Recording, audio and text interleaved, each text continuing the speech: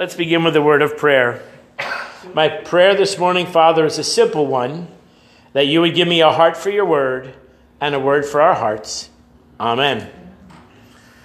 There are children that believe that produce is produced at the grocery store.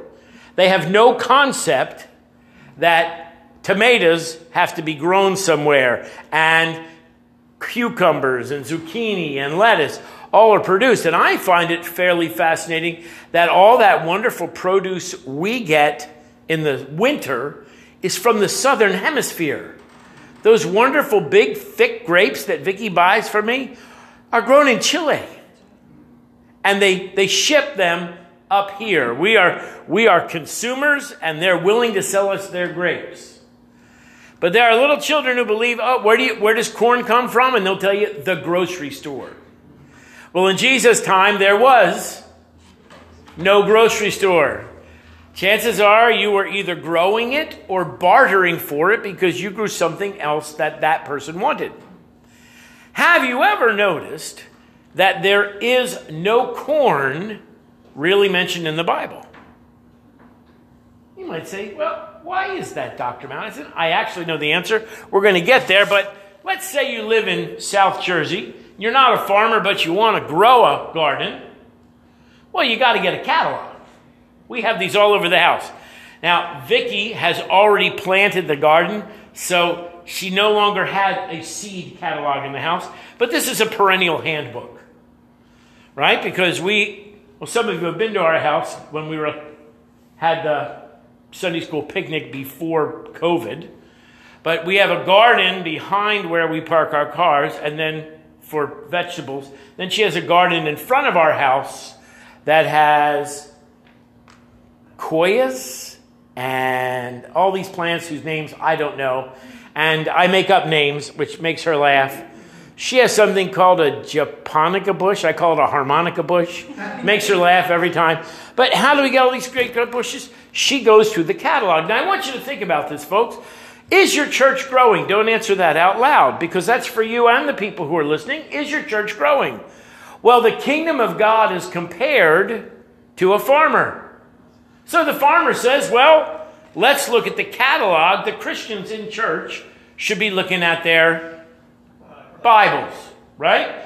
Ooh, I like that one. Ooh, I like that one. Ooh, I like that one, right? But your garden will not grow if all you do is look at the catalog. So then you find, let's say you want some corn on the cob. I love my corn on the cob. My grandfather had a rule.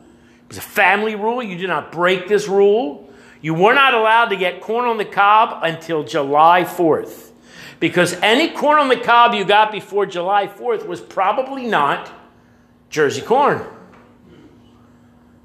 I had a picnic 2 weeks ago. All three of my kids were there with their wives and their grandkids. And there's a butcher in town who makes fresh burgers with a mixture of ground chuck and brisket. These burgers, you're not allowed to tell Vicky this. These burgers cost $2.50 each. And they are worth every penny. And you may know that I got a new Weber grill. I finally, as a grown-up, have a Weber grill. Not one of those charbroils that rots in 4 years. This is guaranteed parts for 10 years. I got a Weber grill. I cooked all of that. I marinated some pineapple. Well, if you're going to have burgers and potato salad and pineapple, you got to have. And I broke the rule.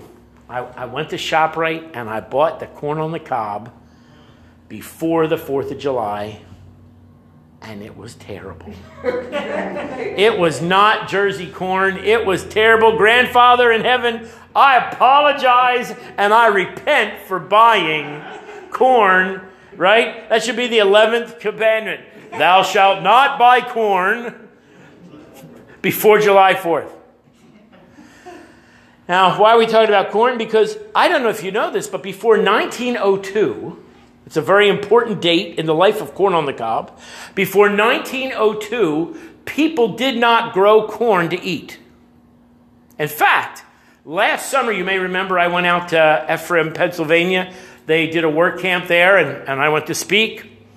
And there were these wonderful cornfields. And the song in Oklahoma was right. And the corn was as high as an elephant's eye. You're driving through and I said, wow, look at all this corn. And the pastor laughed. He said, Doc, we don't eat that corn. I said, what? He said, that's feed corn. Not fit for human. I said, what? Well, where does the corn come from? He says, well, I'll point it out. And there were fields of corn for us. But most of it was feed corn. Why? It seems as though there was a man in Massachusetts, and if I had remembered my sermon notes, I could tell you this man's name. It's in my notes. Had his own little garden, and he had, everybody agreed, the most delicious corn on the cob.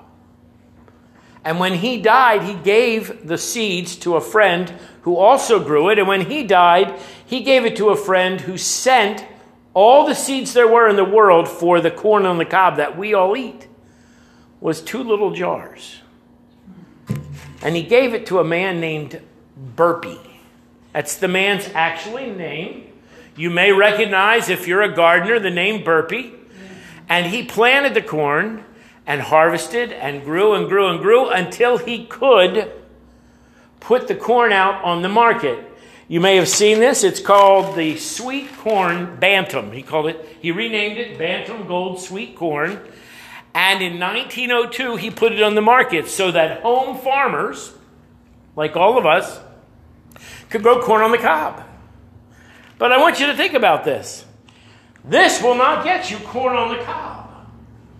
You could read the catalog. You could buy the seeds. Do you have corn on the cob yet? No. What do you have to do?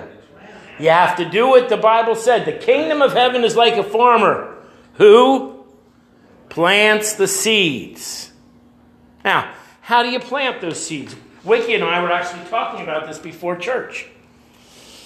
You have to remember that the main thing, the reason that we are here, is to eat. No, that's not it. Is to sing. No, that's not it. To feed the poor. No, that's not it. Those are all wonderful things. The reason we're here is to preach the gospel. Go ye into all the world and preach the gospel. Now, is it easier to preach the gospel if the person's not hungry? Of course it is. Have a dinner. But make sure that you don't have a dinner just for the sake of having a dinner. But make it to invite the person to church. Make it to invite them to coffee house. Use that event to do the main thing. In fact, Lee Iacocca wrote a book called Iacocca. That man has a very big ego. And he should, because he brought Pontiac and General Motors back from the brink. They said, how did you do it? He said, I always keep the main thing the main thing. The church today is, and I want you to hear this, they're spending all their time reading the catalog and buying the seeds, and nobody's planting the garden. And then we look around at our empty churches and we go, well, where is everybody? Did you plant any seeds? Have you done the work? Now, Jesus also makes it very clear, which I like, that once we plant the seed, we are not responsible for the seed's growth. I want you to hear that. Vicky plants her garden right next to Tom's garden. Now, Vicky has this little shaker bottle that's got Miracle-Gro pellets in it. I am not a gardener. I'm an opera singer.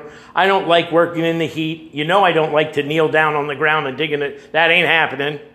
Let me sing a high B flat any day of the week. I'm a happy man. I do not like gardening. I love the person who gardens.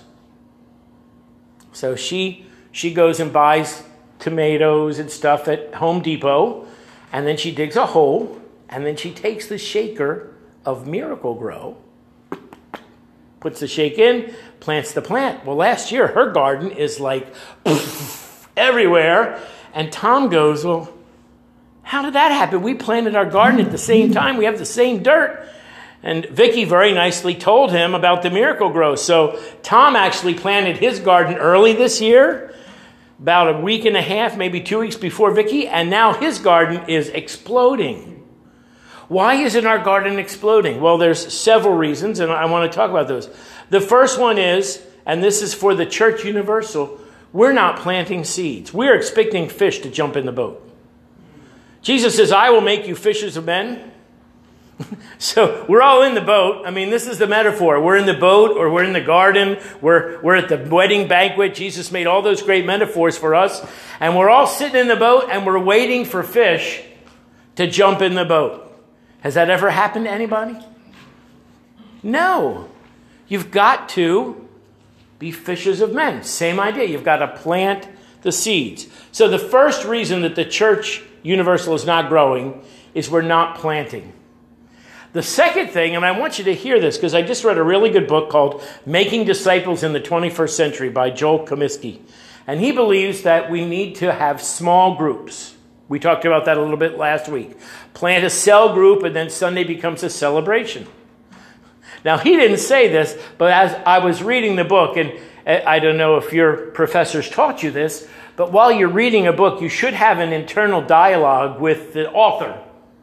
Like questions you would love to ask the author if you ever met him, or to help you understand the book better. And one of the questions I'm thinking about sugar peas. Why are you thinking about sugar peas, Doc? Well, let me tell you why.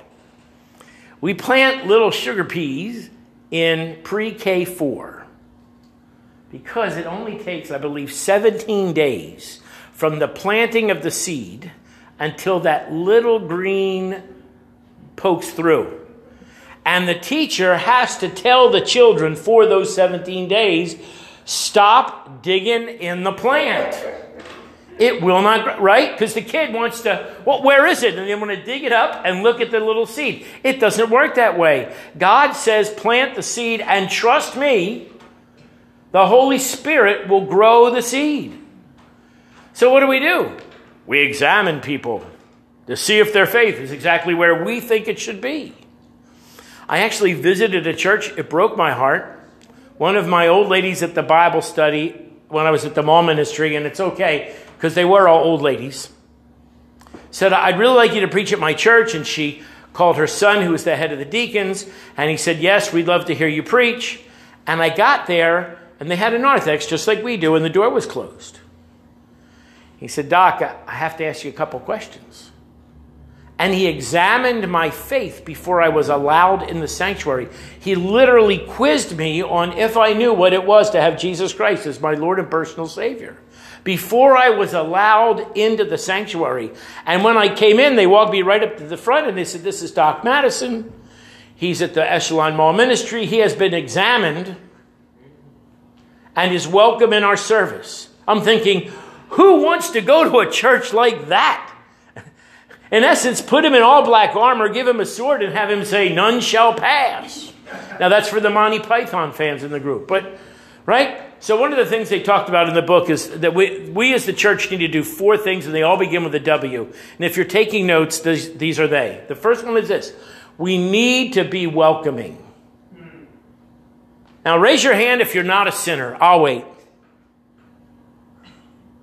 Good. Romans 3:23 says, for all have sinned. It doesn't say everybody but Baptists. It says, for all have sinned. Everyone who walks through that door has sin in their life. Do I want to know what your sin is? No, because I don't want you to know what my sin is. And thank goodness that's between you and the Holy Spirit and God. But I need to get it clear that everybody who walks through that door is a sinner. My best friend, I have 2 of them. First time I met him was at a youth camp. And I shook his hand and I said, welcome, you ugly sinner. He has never forgotten that, and he has never let me forget it. And he said, you know what, Doc? That's the first time that anybody ever told me the truth. Now, I don't think we should put a greeter at the door, and as people come in, they say, welcome, you ugly sinner. But we need to welcome the ugly sinners. Why? Because we are the ugly sinners. The first W is welcome. We need to welcome the people here. Every sinner needs to be welcome here. Now, in the 90s, they used to say that divorce was the only sin that God didn't forgive because we didn't know how to handle divorced people in the church. Divorced people in the church felt uncomfortable, and a lot of them left. Well, guess what? That's no greater sin or lesser sin than the one that everybody in the church who was deciding they couldn't come committed. We need to make it clear to ourselves and to anybody that comes through that door that everybody is welcome, because we're all sinners in need of a Savior. The second W is worship. I am so glad, if you couldn't tell, that we are allowed to sing. I like singing. If you didn't know that about me, I like singing. I just got a new contract to sing with the opera company for my 29th season. If you can't see, I'm doing a dance. I love to sing. Why? I love to sing because I'm good at it, and you love to do things you're good at. I also love to sing the praises of God. He says he inhabits the praise of his people. We need to get excited about worship. Now, I am very uncomfortable, because I'm a good Methodist, when people call out in the middle of the sermon. You know, the amens and the... I'm bigger than you. Right? I can take a little bit of it, but I was taught not to talk over other people. So I was preaching at a church where they were dialoguing with me during the sermon, and I kept stopping, because if they're going to talk, I'm not going to talk. That's also part of the school teacher in me. And the pastor came up and he said, just talk over them. My mom didn't teach me that, right? But worship should be an exciting thing. We need to stand up. We need to raise our voices. Some churches raise their hands. Now, if you've been in a motorcycle crash where you got hit by a table, this is about as high as they go. So I'm not a big hand raiser because it caused me physical pain. You are allowed to raise your hands. First, we need to welcome. Then we need to worship. The third one is word. We need to read the catalog. Why? Because different seeds plant in different soils. I want you to hear that. I've seen bumper stickers all over that say, grow where you're planted. And I believe in that, right? We need to be as involved in local missions as we are in foreign missions, because we need to grow where we're planted. It's so much easier to write a check and send somebody else to do the work. We need to grow where we're planted, right here. But Jesus told a parable about soil. Some are rocky, some are weedy, some are pressed down, and you're going to have to work at it to break that soil up. But the seed still needs to be planted. And we can't plant the seed unless we know the book. The third W is word. So I hope you can see this progression. The last W, not the first W, hear this, the last W is work. There's somebody in my family who puts on canvas gloves. And she actually has, I've never seen these before, a kneeling pad for the garden. Have you seen these? They're Linnea's. It's about, I'd say, 2 inches thick. It's covered in vinyl, and it's got like a cushion inside so that while she's kneeling down, digging in the dirt, it's not hurting her knees as much. They should sell those to churches for people to pray. Now, I'm not saying you need to have a cushion to pray at home. You can pray at home anytime you want. But the work of the church requires work. Too many churches have audiences that come to hear, what's he going to do this week? What's he going to say this week? Are we going to have another one on waffles? You know, what is going to happen? And then they're entertained and they go home. My ex-wife and I went to hear a very famous speaker back when I was first becoming a pastor, and it really stuck with me. This speaker went for about an hour. He had jokes, he had stories. We were entertained. We were on the edge of our seat. We got in the car, and she looked at me, and she said, do you have anything to take home from that sermon? I said, well, it was really exciting. I enjoyed the stories. There was nothing to take home. There was nothing in that sermon to challenge me to grow or to plant. It was just an exciting hour, and then it was over. Wow. worship and the word should produce work.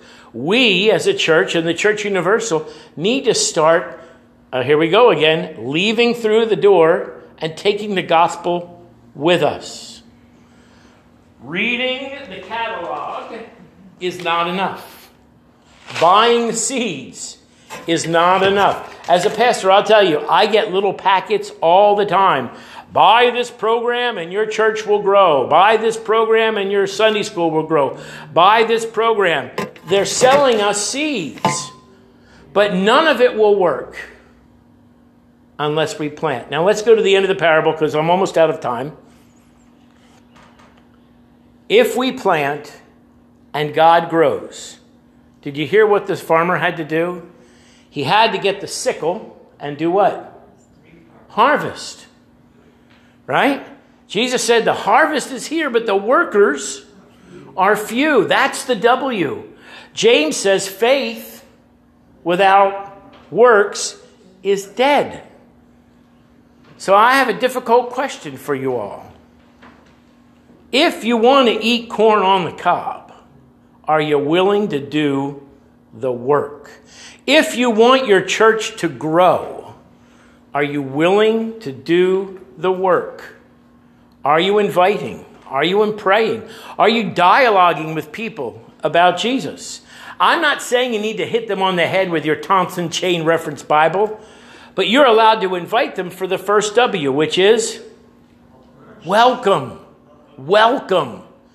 Every sinner is welcome through that door. And I promise I will not greet them by saying, hello, you ugly sinner. I may think it in my heart. I may think it for all of you, and you're allowed to think it for me. But here's the good news. I am a sinner saved by grace. If you've never made a decision for Christ, make today that day. During our last hymn, which is Pass It On, feel free to come up and sit in the front pew, and our pastors and our deacons would love to pray with you if you've never made a decision for Christ. If you've made a decision for Christ and you are not growing where you planted and you're not planting seeds and you say, Pastor, I need to pray with somebody about what my unique ministry would look like. Again, during the last hymn, the front pews are open. And finally, if you have a personal challenge or an issue with which you need to pray with one of our pastors or deacons, again, during the last hymn, our front pews are open. And folks, in 2 weeks, what can you do? Eat corn. Buy corn on the cob. Amen.